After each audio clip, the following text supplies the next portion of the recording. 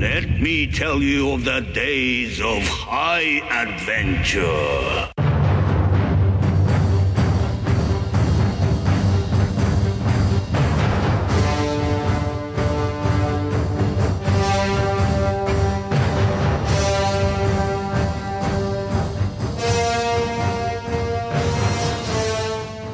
Hey, what's up, everybody? I'm John. And I'm Kevin. And this is 6 Degrees of Schwarzenegger, the podcast where we take a long, hard look at some of our favorite action movies from the era of Arnold. Schwarzenegger is the icon of the genre, and we're taking a deep dive into some of these 80s and 90s cult action movies and breaking them all the way down. As always, we're going to get into the nitty-gritty and examine the good, the bad, the ugly, and the laughable in these movies.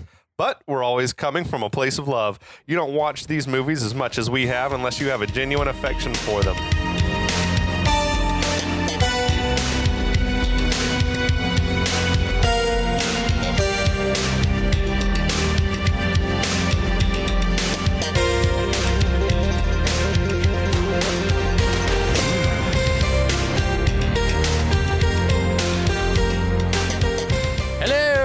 And welcome to the podcast. Hi, John. Hey, buddy. How are you doing, Kevin? I'm feeling good. Doing a little morning recording. That's right. It's earlier than normal, which is not keeping Kevin from drinking. Well, I'm sipping on Applejack. It's the closest thing to a fruit juice I have in the house. Yeah, I condone it. I approve and appreciate it. You know, starting out slow. Yeah. There is a couple of elephants in the room. We need to address them. Yeah, absolutely. So we missed a week. That's because we were caught up in the Braves World Series magic. Oh my God! Yeah, if you've been living under a rock, you don't know that the Atlanta Braves are once again the world champions of Major League Baseball. And for our loyal listeners outside of the United States, we still consider them the world champions. Yeah, even though they only play American teams. You know, I feel like baseball is one where you can get away with that. Yeah. Because the best players from the globe come to play in this league. That's a good call. I never thought about it that way. But It is weird, yeah, when it's like... I was explaining it to a rando friend that I met on Facebook, this guy that listens to the old church where I used to sing, like the music videos and stuff that the church would post. He contacted me. He was like, love your singing. And then saw that I was celebrating the Braves. He's like, what's baseball? I was like, what? Dude, Where is this guy? He lives in the UK, but he's like, world champions. How does that work? And I had to explain. It's like, well, it doesn't really count because it's kind of, sort of, yeah. But yes, the Braves' improbable playoff run. We're still basking in the glory of a much deserved World Series win, though. And we went. We were downtown in Atlanta for the parade yesterday for what was the fastest parade you've ever seen in your life. Those trucks were going 50 miles an hour. The city of Atlanta is not used to championship parades. They were rushing it. They don't know. We'll do better next time. They blew their load. Oh God. Also, on a bit of a sadder note, we have to acknowledge the passing of a dear friend of the podcast, Rick, who you may have heard on our series on the movie Roadhouse. Yeah. He was a loyal listener and a good friend and gone too soon. We'd like to dedicate this series to him. Absolutely. We'll do our best to make it a good one in his honor. And we will raise our coffee and our Applejack to Rick. Absolutely. Cheers. Cheers. Cheers to Rick.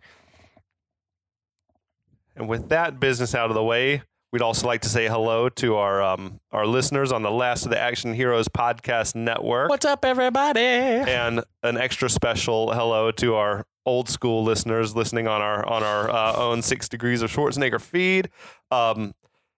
Wherever you're listening to us, go check out the other avenue as well, especially the podcast network, though, because there's a lot of cool stuff there.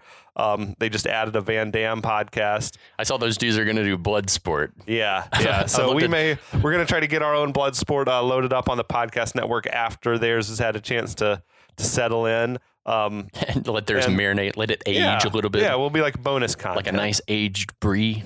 But we will not let that stop us from occasionally touching on a Van Damme movie, perhaps. Hell yeah. There's too many good ones to ignore. We're not here to talk about Van Damme. We're here to talk about one Wesley Snipes. Yeah. We haven't touched on it. I guess he's a peripheral figure in in this action world. Yeah, I went back and looked at what Wesley was up to, and there's not a lot of action stuff prior that he was to in. this. Yeah. He'd been. Oh well, we should mention We're going to talk about Passenger 57. What? No, don't tell anyone. Let them guess. I love the movie. Grew up watching it, of course. Another Die Hard knockoff. Yeah, this movie is Die Hard. Kevin was asking me what I thought about this movie, and I was like, it's good because it's Die Hard. This is like a blind taste test for you? Yep.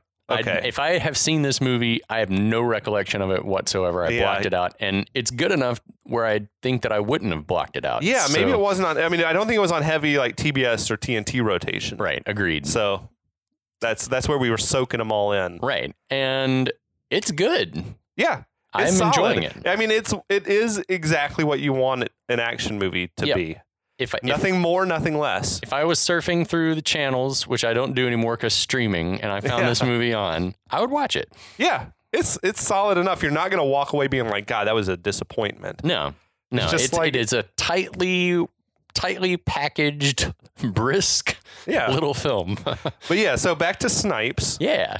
Before this, I feel like he was doing a lot of like supporting roles and ensemble pieces and like some small budget like Spike Lee type movies. He'd done notably White Men Can't Jump. He's got a great comedic comedies, bend. Major League, amazing. New Jack City and Mo Better Blues. Mo Better Blues is awesome. He did Jungle Fever as well. Like, yeah, so he was rolling with Spike.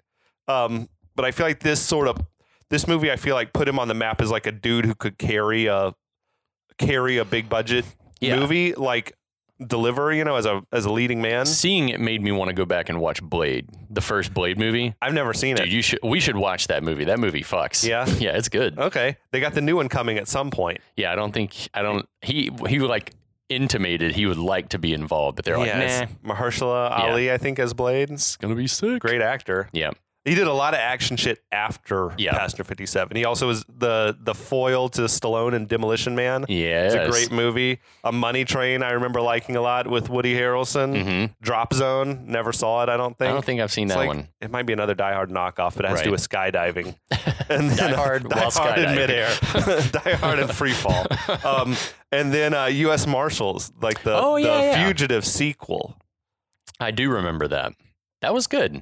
But he did a lot enough. He starred in he was the lead in Rising Sun when they were doing all the Michael Crichton movies right after Jurassic Park. That's right. And he just was doing a lot of work. Then he had the tax troubles. Yeah.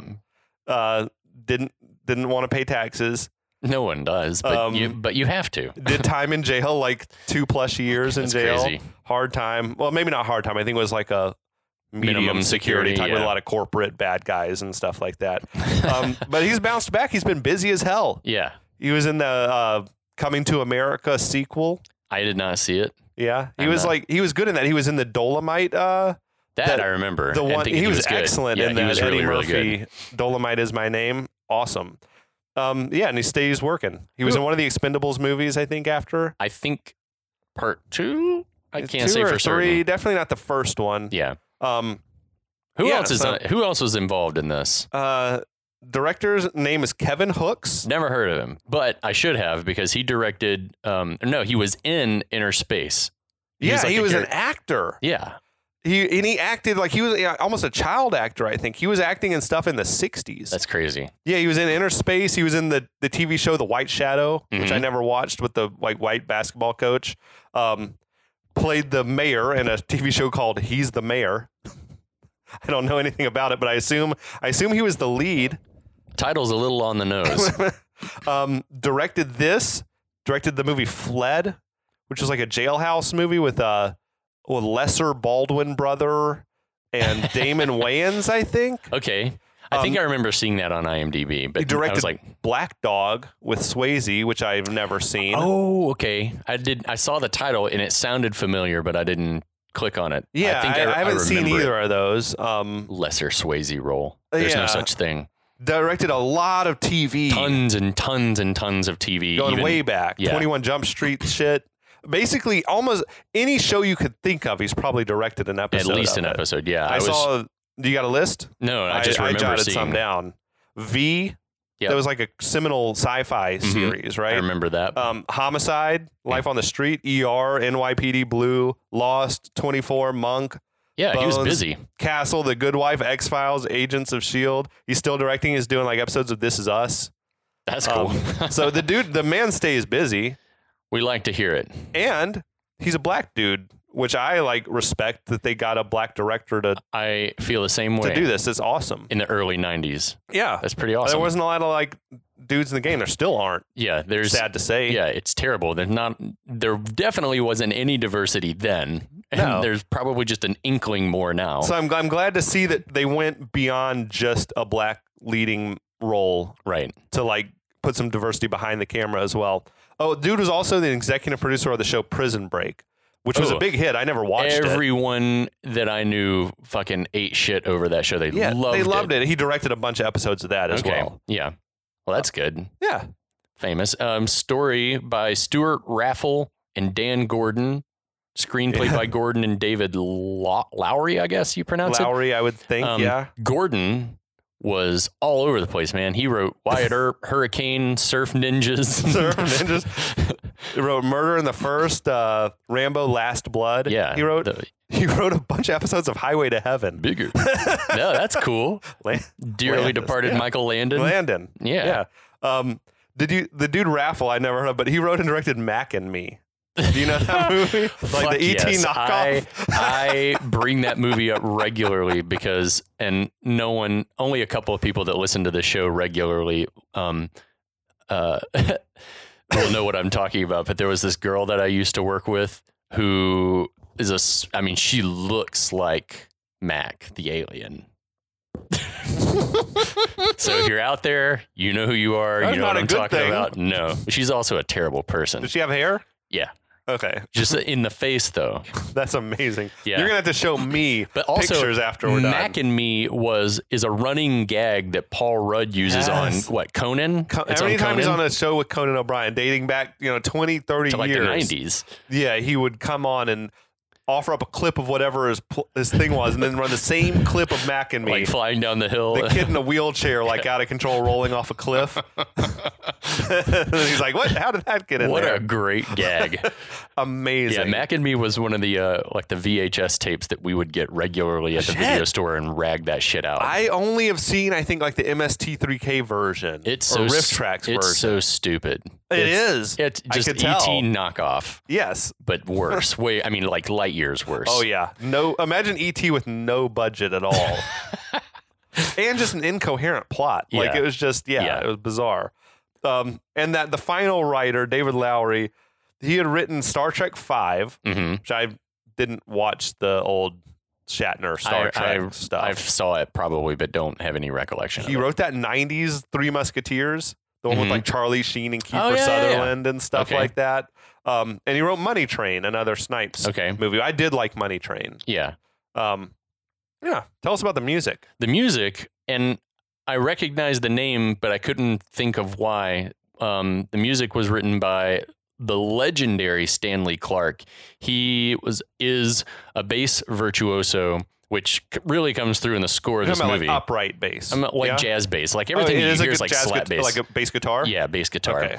So bass virtuoso, I'm sure he plays upright too, just given who all he's played with. But he's a 4-time Grammy winner, tons of movie credits, played with a laundry list of musical greats, including Aretha Franklin, Quincy Jones, some jazz legends, Stan Getz, Art Blakey, one Stephen Wonder, Chaka Khan, The Police, and on and on and on and on and on. And then the music editing was Jamie Forrester, who worked on all of the Star Wars movies. Okay. Yeah. Do it in the music department? Like just production management and in music department. Okay. So I thought that was pretty cool. Who's in this besides Wesley? Outside of Wesley, we got the villain, played by an actor named Bruce Payne. Never heard of him. Yeah, I think this was definitely his pinnacle. There's nothing else on his resume that stood out. I think he's super busy in the in UK on the BBC and as a theater actor, tons of theater credits. That makes sense. Yeah. I mean, he seemed very Shakespearean. Yeah, it's is Alan Rickman available? No. How about this guy? What if? Yeah, totally. Alex Datcher, an actress. She played the flight attendant Marty. She hasn't had also much of a career outside of this. She'd done some TV, Hanging with Mr. Cooper. Okay. Martin. She was in the Pauly Shore movie Jury Duty. Okay. I saw. Yeah. She just was making it work for her in the 90s. Nice. Starred a young Elizabeth Hurley. Yeah, one of her first movie roles. Yeah, very early for her. She blew up, of course, and had a great success around the Austin Powers franchise. And Bedazzled was a personal favorite of mine with Brendan Fraser. I remember the movie. She was the devil. Yeah, it's so good. Was it good? It's very good. I don't remember it was good or not. Because I was a big Brendan Fraser fan. Like that was on heavy HBO rotation, right? I think that's where I saw it too. It's very, very, very good. Okay. It's very funny. I mean, it's not like good, but it's like enjoyable, you know. Also features a favorite of the podcast, Tom Sizemore. As one of the greatest character names of all time, Sly Del Vecchio. How do you spell that? D-E-L Vecchio. I don't know how to spell his name. I love that shit. But he was, we talked at length about him in Point Break. Yes. I've forgotten he was in Wyatt Earp, which Dan Gordon, who wrote that. He was in Heat. Natural Born Saving Killers. Private Ryan. Striking Distance. Yeah, he's awesome, dude. Yeah. And, you know, versatile, but he always brings the goods. Oh, yeah. He is, we'll talk more about him, but he's awesome. And then I loved this addition to the cast, Michael fucking Horse. I'm sure you were delighted. I was delighted to see him. Yeah, so for those of you who don't know, we may have mentioned it already. I can't remember. I'm sleepy still because it's morning.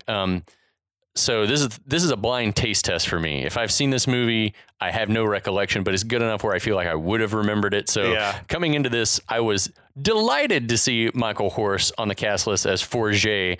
People will know him for his excellent decade-spanning portrayal as Deputy Tommy Hawk Hill of the Twin Peaks Sheriff's Department. Yeah.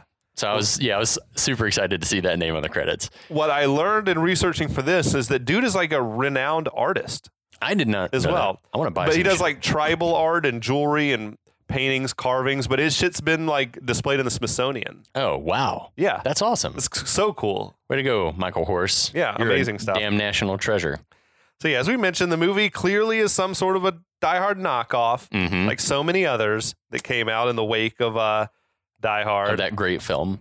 There was I was just springing to mind was like Under Siege, Speed, Sudden Death, Cliffhanger.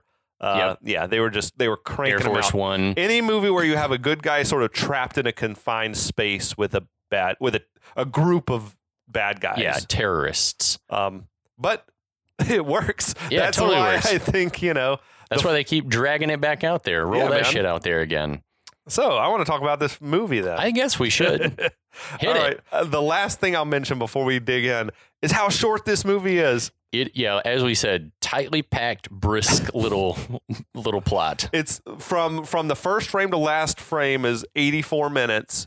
If you remove the credits, the opening credits and the closing credits, it's like 78 minutes long. This episode will be 78 minutes long. Yeah, that's barely you can barely call that a feature film. Yeah.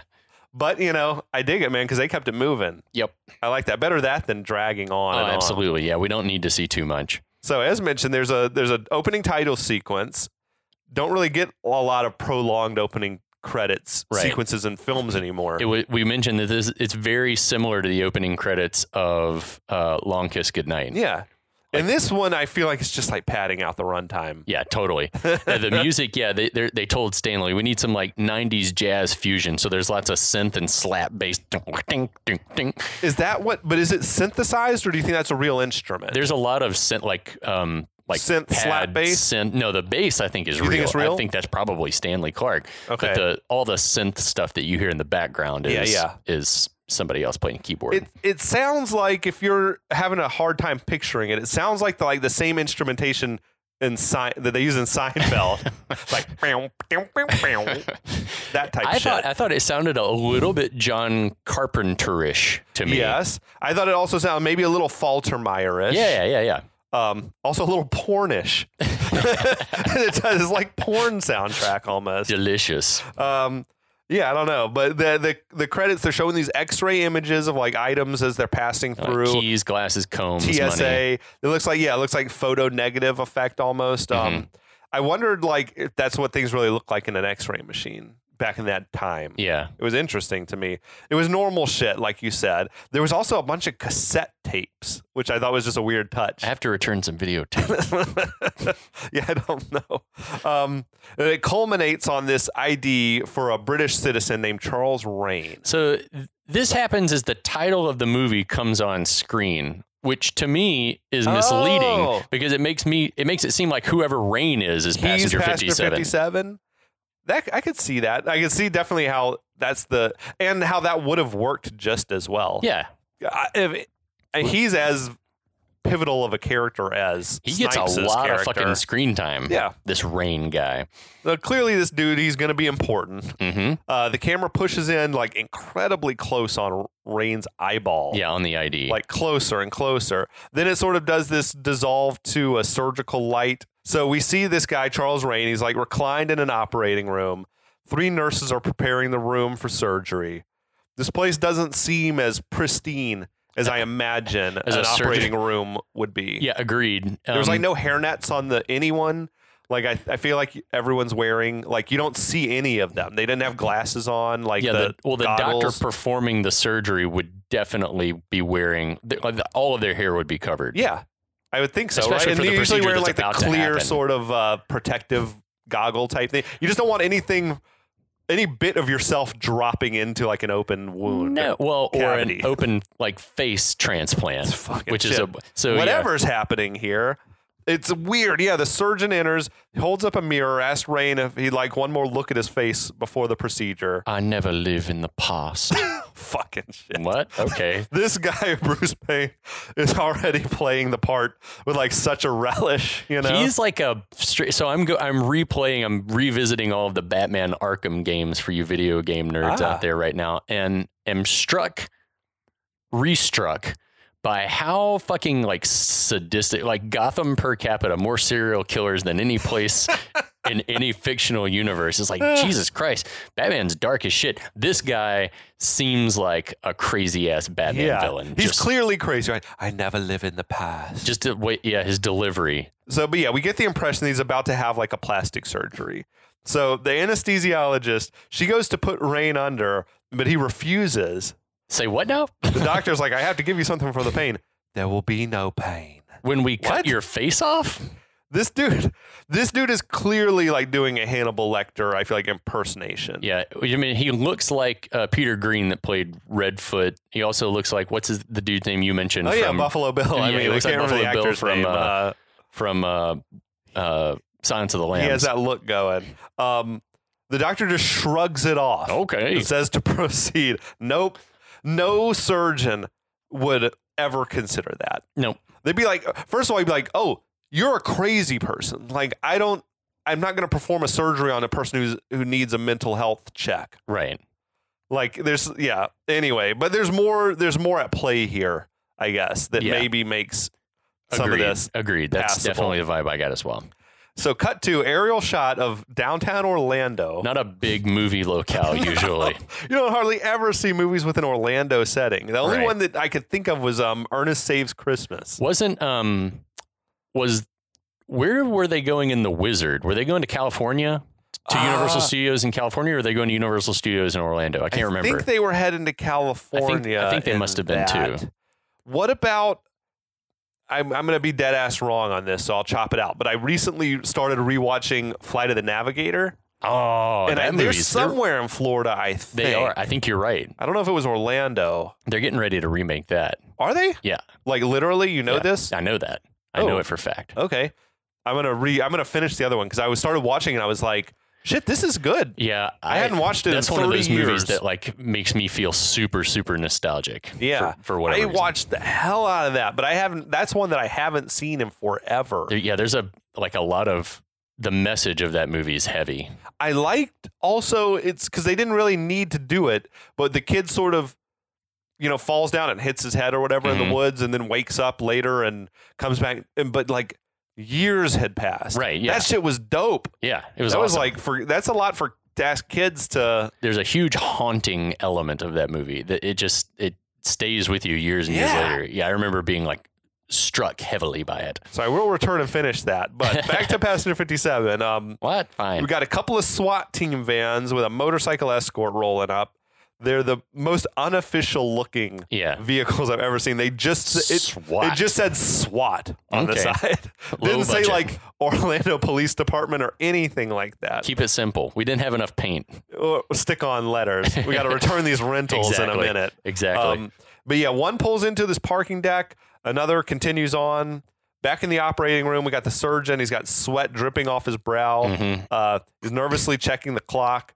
Says 30 seconds until noon. Rain is like eyeballing the surgeon suspiciously. Right. Wouldn't any surgeon be nervous at the thought of like, I'm about to slice this dude up and he's not put under? He's going to start moving and screaming. Yeah. But something is clearly amiss. So we got a couple of FBI guys. They're waiting on the top level of this parking deck when the SWAT van rolls up. SWAT guys, they pile out of the van. The lead FBI guy fills him in. He says Rain is on the 3rd floor for plastic surgery. Yeah, he's super duper dangerous. I just like the 3rd floor is the plastic surgery floor. No, it's not. What would it be? Like there would be a surgery floor. Okay. I don't know that all do plastic some of these surgery. do like in like outpatient, like in a. I mean, this is clearly a hospital, but I was wondering if some of these procedures are like done in just an office building. Well, if it's like liposuction, yeah, it could be done. It doesn't need to be done at all. I guess if there's anesthesia, like you're being put fully under, you need to be near an ER. Right. Probably. Okay. But if it's just like local anesthetic, something like that, then yeah, it can be done in strange places, back alleys. For sure. Yeah. He also says that Rain keeps changing his face, and if they blow it, he'll be lost. So, for a man that's undergone like several face transplants, there's not a lot of, number one, scar tissue. Is he going to several of like the best? He's like paying the best surgeons in the world. I don't know. Like, what's the deal? Yeah, the guy is like, if we lose him, if we blow it, he'll be lost forever. Well, there's no logic to that. If he's been changing his face and you're on top of him right now, like it just doesn't make sense that he'd be lost forever. But okay, it gives us stakes. Yeah, is what it does. Right. So. Now, as back in the operating room, the surgeon is moving his scalpel towards Rain's face.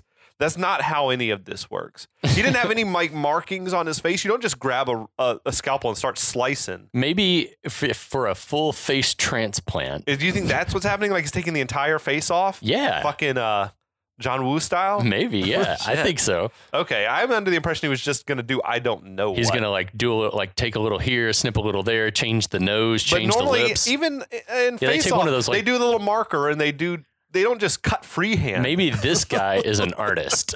Maybe that's why Rain is in Orlando. I don't know.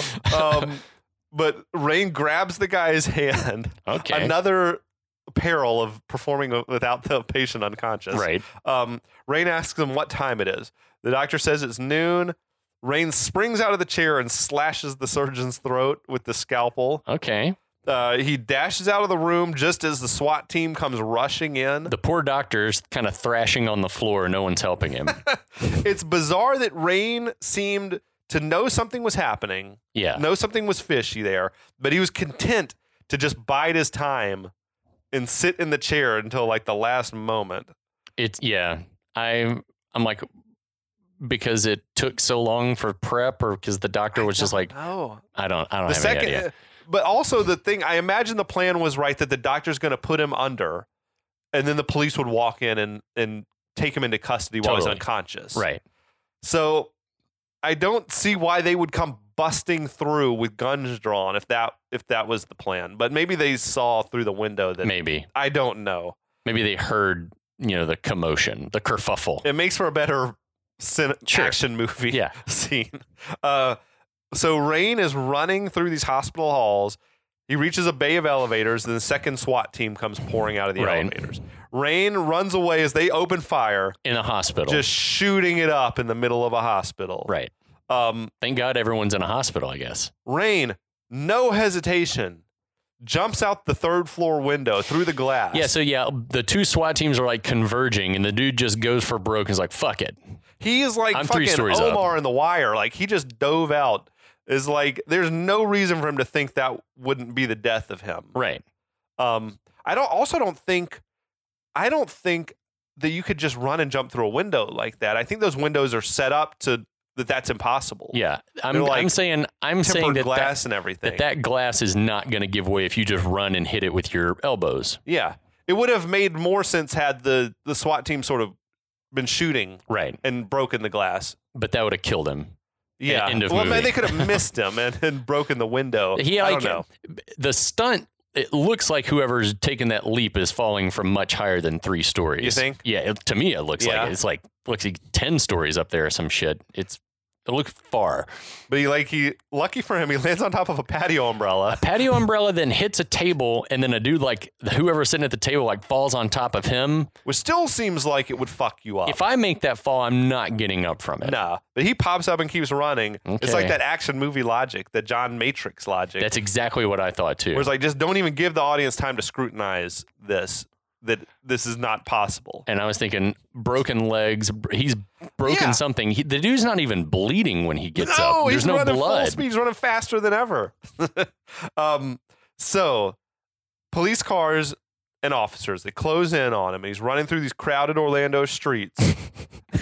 Why did that first cop car plow into him? The cop car braked, and he kind of put his hands on the hood and then went running. Fucking run over him.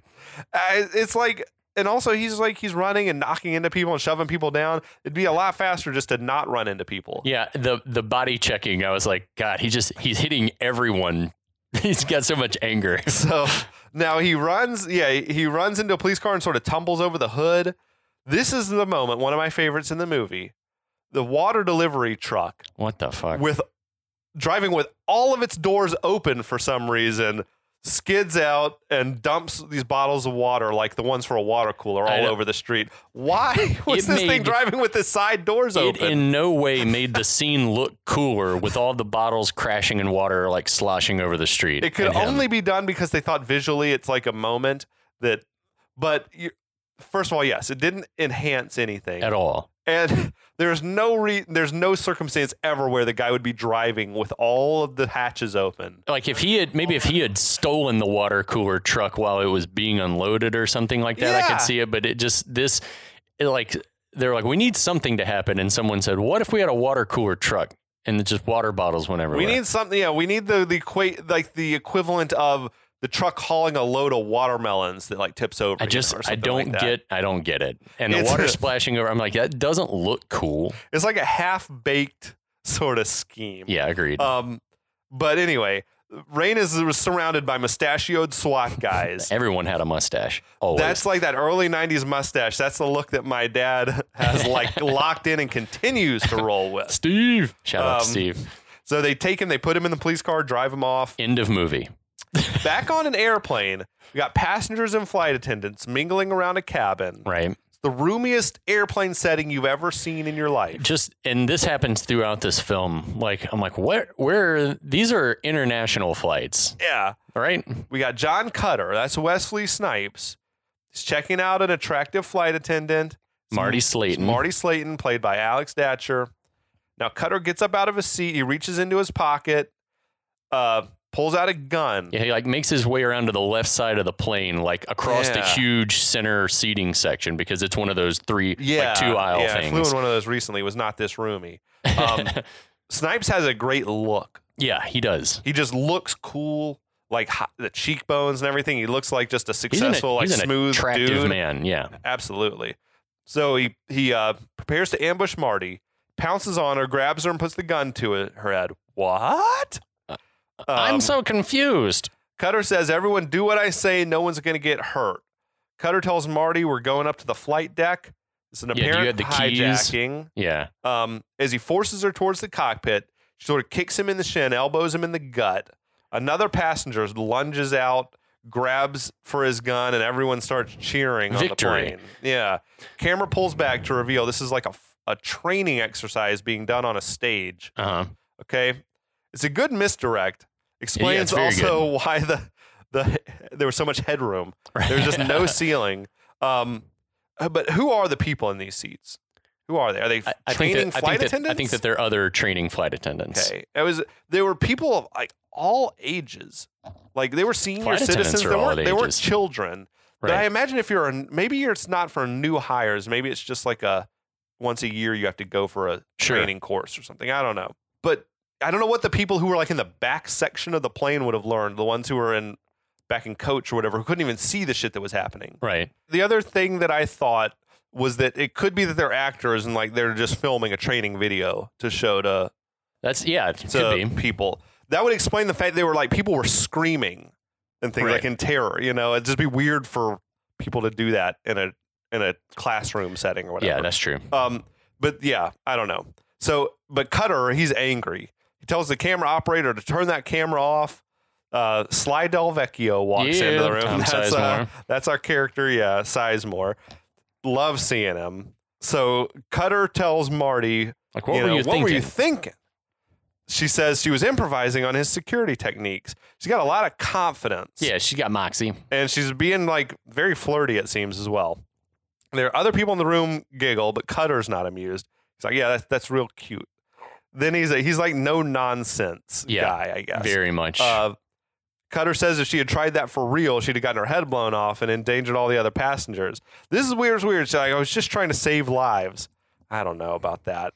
This is where it's unclear to me if this was a real training exercise or was this a scripted thing and she deviated from what she's supposed to do. I think that probably they are supposed to, you have a list of things that you are told you're supposed to do. And she went off the script. Okay, but we don't, I don't know. But all right, given events since 9/11, training has probably changed. Oh yeah, I don't think it's obey the hijackers Number anymore. one, she said she had keys to the cockpit. I don't think anyone has keys to the cockpit anymore. Yeah. I think that shit, like those days are gone. And also, I think that if this happens now, they're like, do everything you can. Yeah, do everything you can to stop it. For sure. It's also, I mean, you hear stories, but I don't think it's as easy as it probably was then to like smuggle a gun on board. Right. So if someone does have something, it's probably a small like blade type weapon. Because they don't want to fucking blow out a window and cause the cabin to depressurize. Cutter makes a bizarre Angie Dickinson reference. Yeah. I'm like, is that in the 90s? Like, that's 30 years past her like heyday. Right. This is an odd reference to make. And I was Googling back through her career to see, did she like famously play, like, was she in one of these airport movies, or something like and I couldn't find anything that would make that a relevant reference more so than like that's his go-to actress to reference. Angie Dickinson. I don't know either. Now he says, the next time a man holds a gun to your head on a crowded plane, you follow instructions. Foreshadow much? Yeah, I know. I love that. Marty doesn't appreciate this public dressing down.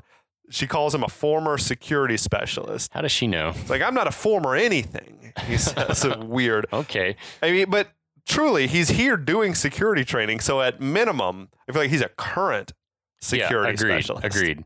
Delvecchio steps in and dismisses class until next week. So I guess it is a class. Mm-hmm. But I don't think it'd be the same people week after week. I don't know. It's a strange thing. But now they're off to resume their flight attendant careers or whatever with the wrong training. Yeah. Apparently. It's just weird. So Marty stares down Cutter. I think she was feeling his flow, though. Women remain like a mystery to me. Like, he's kind of rude to her and mean, and she was into it, but I don't look like Wesley Snipes either. That's also true. So Cutter, he doesn't seem happy to see Delvecchio. He's not happy at all about anything. He's like in a permanently bad mood. It's kind of a weird writing or a weird performance choice. Yeah. Because he doesn't come off as like a likable, McClane was a grumpy guy, but he was also likable. He had jokes and, they humanized him. Cutter comes off more like a robot. Yeah, he's an angry robot. Just pissed. Now, as Delvecchio and Cutter are walking out of the building, Cutter says I appreciate you getting me this job, but you have no right to interfere with my class. He just comes off as a prick almost. Yeah. Well, it's like when he first sees him, he's like, what the hell are you doing here? And Delvecchio says, I'm fine, Cutter. How are you doing? Yeah. Delvecchio, he tells him, calm down. It's a training course. It's not the Secret Service. Right. It's also weird. Like, what's he saying? Like, it's just the safety of our passengers. Don't take it so seriously. Okay. Odd. I feel like this is a pre 9/11 world, though. Yeah, definitely is. So Cutter is saying, what this woman did was wrong. Delvecchio says, you could have handled it without losing your cool. Then Delvecchio says that Marty kind of reminds me of Lisa. This is clunky as fuck. He's like, Cutter instantly gets real defensive. That bitch don't look nothing like Lisa. Marty looks nothing like Lisa. I like Sizemore's just style. He's like, I didn't say she looked like her. I said she reminds me of. Right. It's like just juicy backstory teasing there. But that's not why Del Vecchio came here. Cutting to the chase, basically Cutter says, I'm not interested in coming back to work for the airline. So we get the impression he used to work there. Right. It's really never made clear exactly why he left that job. Yes. But it seems like things have taken a turn for the worse personally for him since he left. Given everything that has been described in this and what we get into with the flashback, it makes me think that he was working for the company, and then after the tragedy of Lisa's death, he quit and went and did something tougher, some like other security. Oh, you think? I think like the Secret Service burned out and washed out. The Secret Service former security specialist thing makes me think that he went like big corporate, or maybe he was in the Secret Service or something like that, yeah. and then he's quit again, and then Del Vecchio hooked him up with his gig. Work. Yeah, something like that. Like so. I found a draft of the script in which it's referenced like that Del Vecchio and Cutter were in the Navy together.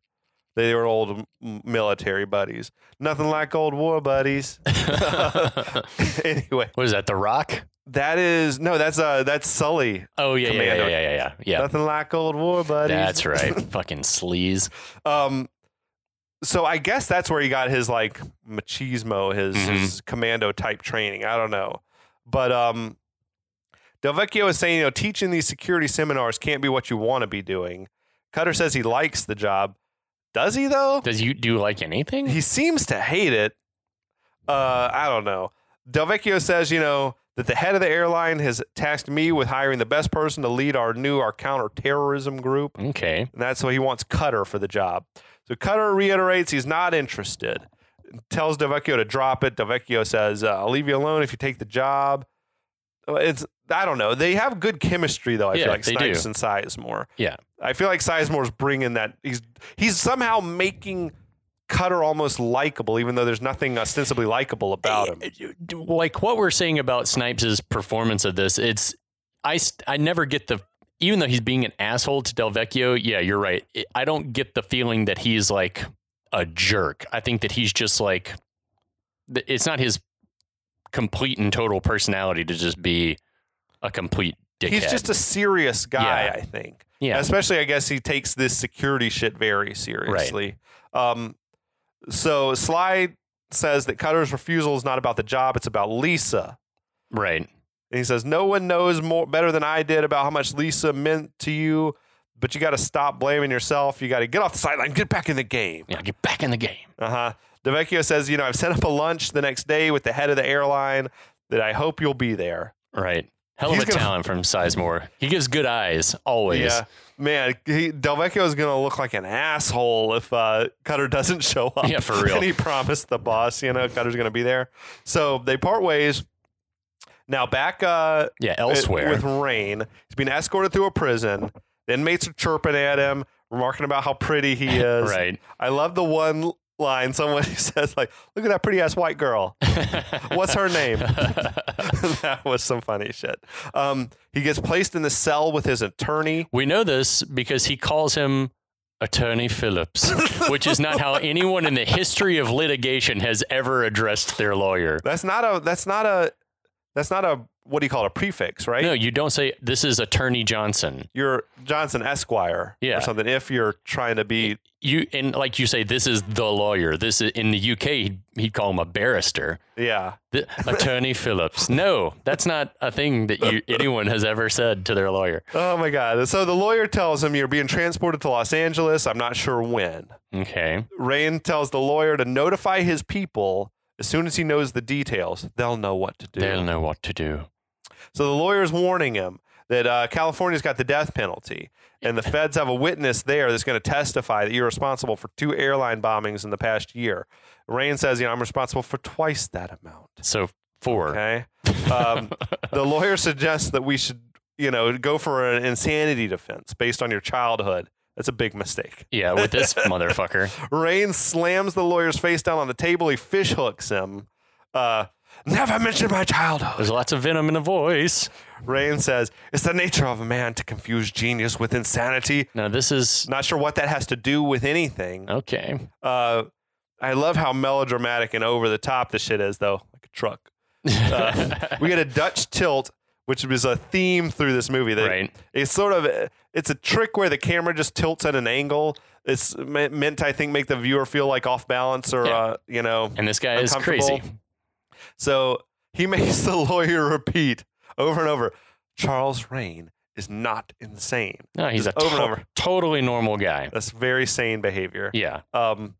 Meanwhile, Cutter is meditating over an altar in a cool loft apartment. There's a thunderstorm raging outside. The vibe, and I dig the vibe in the apartment. Do you like that? I like the camera movement to him as he's meditating. And I appreciate he's meditating. He was on some new age shit in there. He had There's some incense burning. His incense, there was like a pyramid on his altar. Yeah, and his hands are all wrapped up like a fighter. You got that weird, the Kenny G style sax. Yeah, there's some, exactly. There's some soprano sax and bass duet happening during this part. That music was very of the moment, though, in the early 90s. Yeah. Now he flashes back to himself and Lisa in a mini mart. Lisa's going to check out. An armed robber burst in. Merry Christmas, motherfucker! It's a Christmas movie, John. Well, this is a flashback. The flashback intercuts with Cutter. He's working on punching bags. And Wesley Snipes had skills. It seemed almost self-taught, more than you see Van Damme, but I still he had moves for sure. That was a one fit motherfucker too. Yeah, man. He's jacked up. Yeah. So now in the flashback, Cutter pulls his gun out, points it at the robber who's taken Lisa hostage. So if he's got a gun, he's a cop then, right? Or he's just got a license to carry. I don't know where they're living. In Florida, everyone and their mom's pecking around here. Like who? Farmers. Who else? Farmers' moms. The robber tells Cutter, though, to drop his gun. I thought that robber was a hell of a good actor. Yeah, he was good. He was menacing as shit. Cutter reluctantly puts his gun down. We got Cutter telling Lisa everything's going to be okay. Definitely a mistake to let the robber know that you and Lisa are together. Agreed. Because they weren't even they were on opposite sides of the store when it all popped off. So the robber says, you shouldn't have tried to stop me the first time. Shoots her in the head. So that dude's fucking crazy. Runs out of there empty-handed. Didn't get the money or anything. See, before you were just going to get charged with robbery, armed robbery. Oh, yeah. Now you're going to be charged with murder. You're a murderer. Except Cutter grabs that gun and shoots and kills the dude before he can even get away in his car. Now we got Cutter. He's crying over Lisa's body. What have I done? Well, no, it's not that bad. He tells her. Her brain's hanging out. I say one half of her head is gone. Probably. Now back in the present, we got an exhausted Cutter. He's leaning against the wall on a rain-soaked window. It's a mood. Yeah. I'm thinking he went into a tailspin after this happened and sort of washed out of his job with the airline and has been struggling since then. That's my read. Traveling the world because given the car, he drives a new Corvette. A sweet he lives in that fucking badass apartment. Although Orlando was not the hottest spot to live at that time. How much does a top level, because we assume he's a top level security consultant, making? I bet he's making six figures. So he probably had enough money to travel the world and try to get zen. Maybe that's where he went to India and got all locked I looked it up. It's today the top individual earners in the physical security market make $147,000 a year. Top cybersecurity guys are making $30,000 more than that. But it probably varies by contracting company. I bet then back in the 30 years ago, I bet it was actually maybe it was a little less than 100 then. But making good money nonetheless. Now, I will say in the script, Lisa died in a different way. She died in a plane bombing. That he would it was on their honeymoon or some shit, and a bomb went off in the undercarriage of the plane and half the passengers died, but he survived or something. That doesn't make any sense. Made an emergency, was able to land. I don't know. It's weird. That's a bridge too far. I think I haven't finished reading the script yet, but presumably I think it was a rain bombing or something probably. But yeah, I guess this makes sense, except that it also it would make more sense how serious he is about the work. Yeah. If he had a personal loss in a airplane attack or something. But anyway, fade 2. Cutter is driving that red Corvette convertible down the road. Little red Corvette. Yeah, that Kenny G style music playing again. This didn't seem to be Orlando because he was like driving, it looked like right on the coast. Mm-hmm. But at any rate, he pulls up to this nice country club looking place, drops his car off with the valet. Cutter walks in, enters the dining room where he finds Delvecchio and the head of the airline, Ramsey, played by Bruce Greenwood. Yeah, so he's been in tons of shit in the past decade plus, including like all the new Star Trek movies as Pike, Hewson, iRobot, Capote, yada, yada, yada. So that was one handsome man. Still is. Yeah. Yeah, lots of good credits through the years. Cutter's wearing this unflattering double-breasted suit, enormous lapels, sunglasses indoors. It's hard to make a double-breasted suit look good. Anybody. So the guy Ramsey says, Mr. Delvecchio said you might not be coming. And then Cutter says, well, Mr. Delvecchio was wrong. It's like, that's a shitty way to start the interview process. Yeah, with your friend just throwing your friend under the bus also. Yeah. He's a fucking asshole. Fade 2. Some time has passed. Cutter is breaking down airline hijacking statistics. Okay. 27 hijackings in the last 3 years. Almost every airline has had to deal with terrorism. That's an alarmingly high number to me. No, I wonder if that was... That's a shit ton. I wonder if that was true in the day. I don't know. And it could also just be somebody got rowdy on a plane. I don't know if that means an actual successful hijacking. I would love to go back and see like if hijacking numbers were ever that high and if it was just like a get rich quick scheme for these. I feel fuckers. like in the 70s it was happening a lot, which could have been when the genesis of this script started. That's true. Who knows? But he says everyone except the Israelis, because the Israelis, they sniff out the terrorists before they ever let them get on the plane. Yeah, they've never been fucked with. Which is like, good idea. Why didn't we think of that? Oh, okay. There's a weird dissolve at this point where it seems like a large chunk of the scene has been axed out. Right. So we got Ramsey asking what Delvecchio thinks. Delvecchio says, I think Cutter's the best there is at this. Ramsey says, well, I'd like to fly you to Los Angeles for our meeting with the shareholders and introduce you as a new vice president. I presume like in charge of security or something like this. Delvecchio said earlier you'd be in charge of our new counterterrorism group. So I wonder if he'd be like VP of, like companies have VPs of health, safety, and security. So I wonder if he'd just be like under that, like, something like that. At any rate, it's a pretty incredible offer for a dude who seems to have like left the airline previously on not so great terms. Right. Cutter says he seems to reluctantly accept the offer. Yeah, he seems unhappy to be doing it. He hasn't been happy in years. No. Anyway, that's our setup for the film. What? We hope you've enjoyed it. Time flies when you're having fun with Wesley Snipes. So thanks for listening, and we'll be back.